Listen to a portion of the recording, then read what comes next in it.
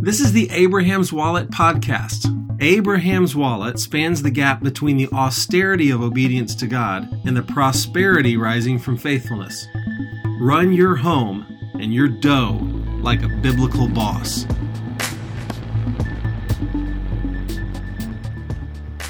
This episode of the Abraham's Wallet podcast is sponsored by Outpost Advisors.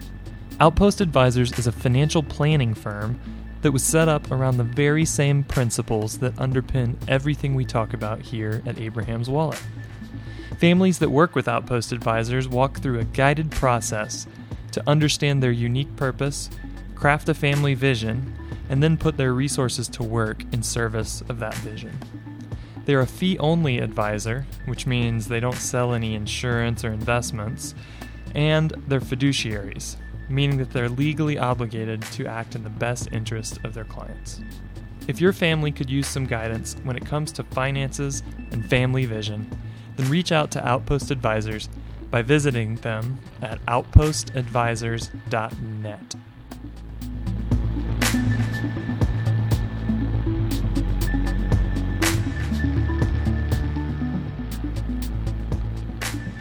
Okay, welcome to the Abraham's Wallet podcast. You may have noticed we threw up a pretty long episode about budgeting, and next week I'm going to give you another big mega post that's about 4 articles smashed into one podcast. So this week I wanted to give you a highly practical article on a financial topic, sort of to serve as a break from the 30-plus minute episodes that go into a lot more depth about a specific topic.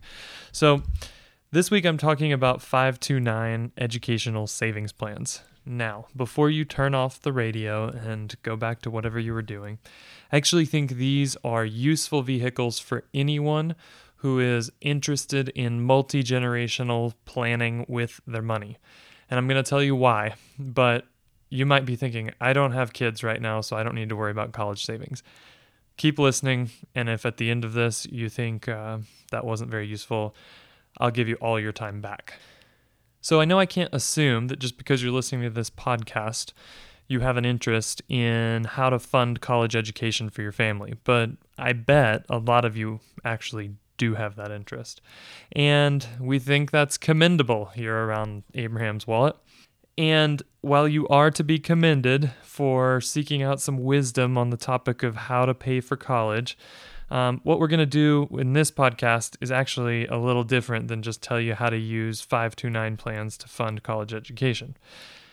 If that's your goal, I would point you over towards the talks we've given on saving and budgeting, and even on the blog, there's some articles on scholarships. So lots of good resources there on how to pay for college. But today I'm going to share more of a hack that, if done properly, can fund the college education expenses, not only of your children, but of your grandchildren, and maybe even your great-grandchildren, for a relatively small amount of cash up front.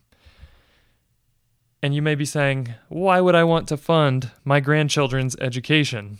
Those lazy bums can save themselves if they want to go to college. I know you're not saying that, but let's look at Proverbs 13:22. It's a favorite verse for us here at Abraham's Wallet, and it says this: "A good man leaves an inheritance to his children's children, but the sinner's wealth is laid up for the righteous." So, we're going to get real deep into the topic of inheritance. It's a word that keeps coming up in the scriptures, and I don't think we understand it well. So it's not just about piles of money. In fact, a pile of money might not even qualify as biblical inheritance. A little spoiler there for you, teaser of what's coming. But we can't ignore or over-spiritualize this proverb. You're supposed to leave an inheritance to your children's children. So let's just take that for exactly what it says. And then the question becomes, how are we going to do this without leaving our grandchildren in the precarious spot of inheriting a big pile of cash? Again, we've heard and observed that just dropping cash on kids is quite dangerous. So I'd like to illustrate the power of a 529 educational savings plan when it is used to fund education for your yet unborn grandchildren. This isn't the only way to fulfill on that command from Proverbs 13:22, but it's a good option. Let me explain a few basics to begin. A 529 plan is a vehicle that was created in 1997 by the Taxpayer Relief Act to help parents effectively save for the college education of their children. These plans were then modified a few times over the years, and now they're a vehicle to save money on a tax-free basis. They work like this. You get to put after-tax dollars into an account that can grow tax-free and then be spent on qualified education expenses. Most people who are using these plans set them up for their children at some point and then save for between 1 and 18 years and then spend the accumulated funds for their children's college education. That's not a bad way to go, but for those who are able, there's actually an even better way to use these plans. And that's what we're going to talk about now. You see, one feature of the 529 plan, as it's currently constructed, and these things can change, is that owners can change the beneficiary of the account at any time. You may be saying, Mark, to whom can they change the beneficiary? And I would say to you, any member of the current beneficiary's family. So that includes for the person that the account is set up for. So let's say you set it up for your child.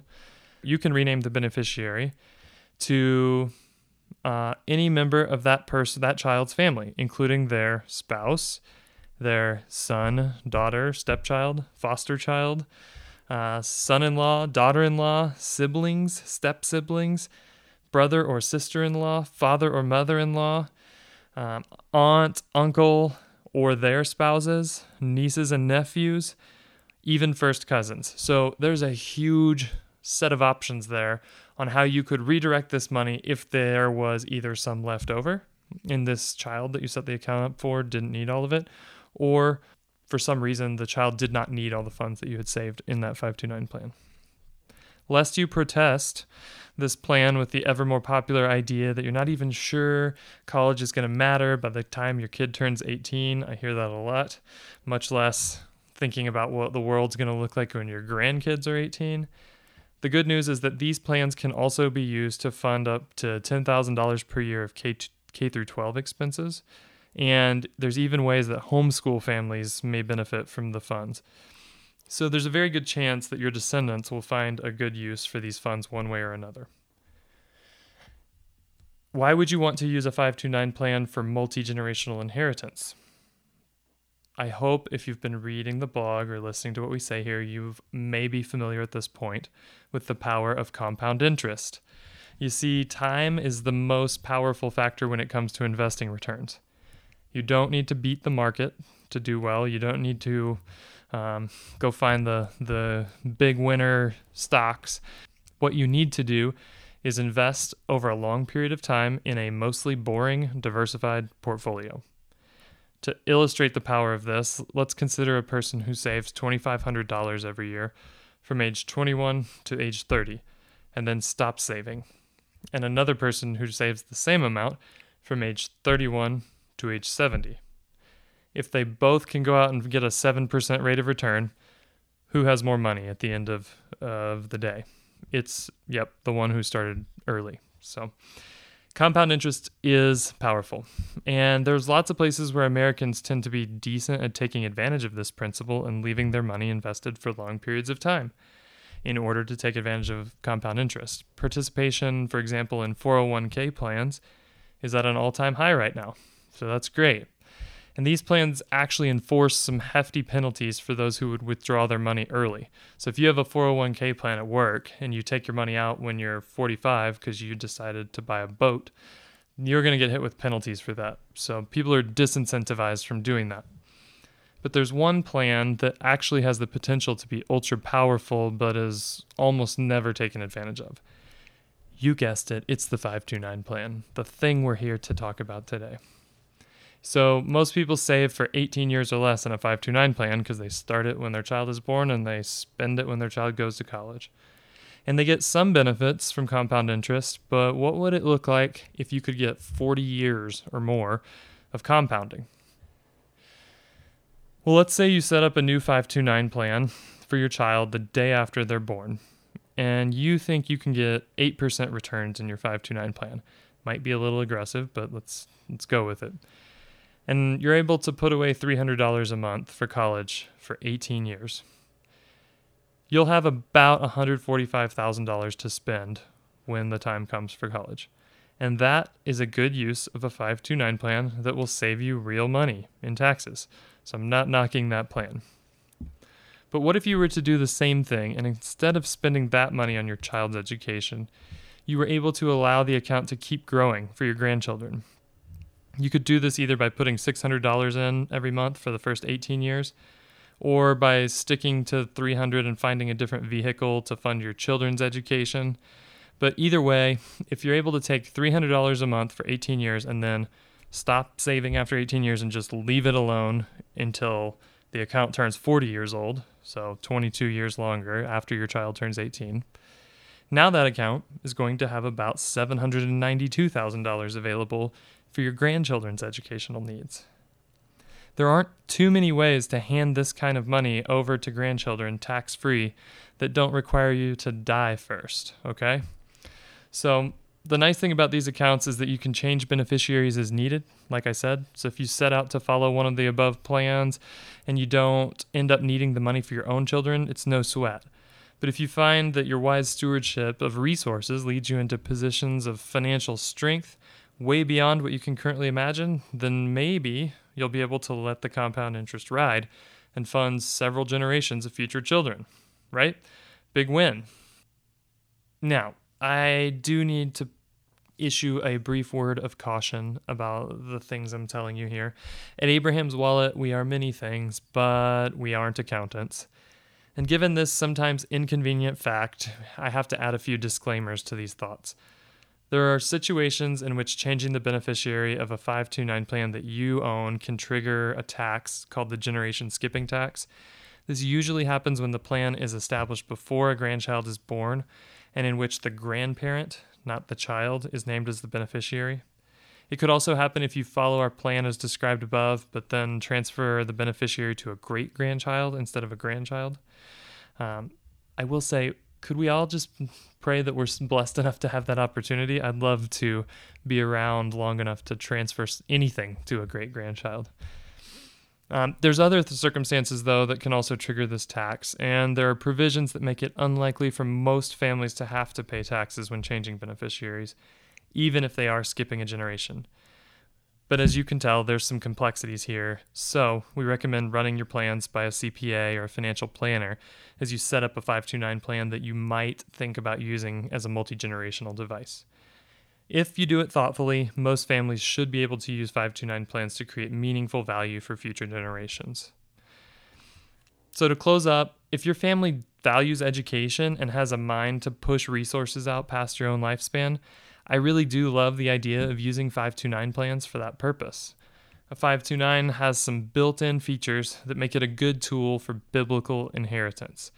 Because it's earmarked for education, it requires work and claiming. If education is a family value, then a 529 plan can actually reinforce that piece of your shared family identity. And finally, the product of education is usually increased productivity.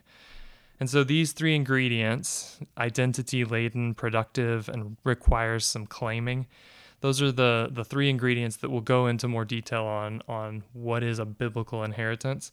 And they all kind of appear nicely in the use of a 529 plan to do some inheritance handing over. So I hope that's helpful to you. And like I said, stay tuned next week. I wanted to get you a quick hit on just a very tactical tip. And next week we'll dive quite a bit deeper into the topic of what is inheritance and how should we even be thinking about this as family leaders. Until then, I'm Mark, and you're listening to the Abraham's Wallet podcast.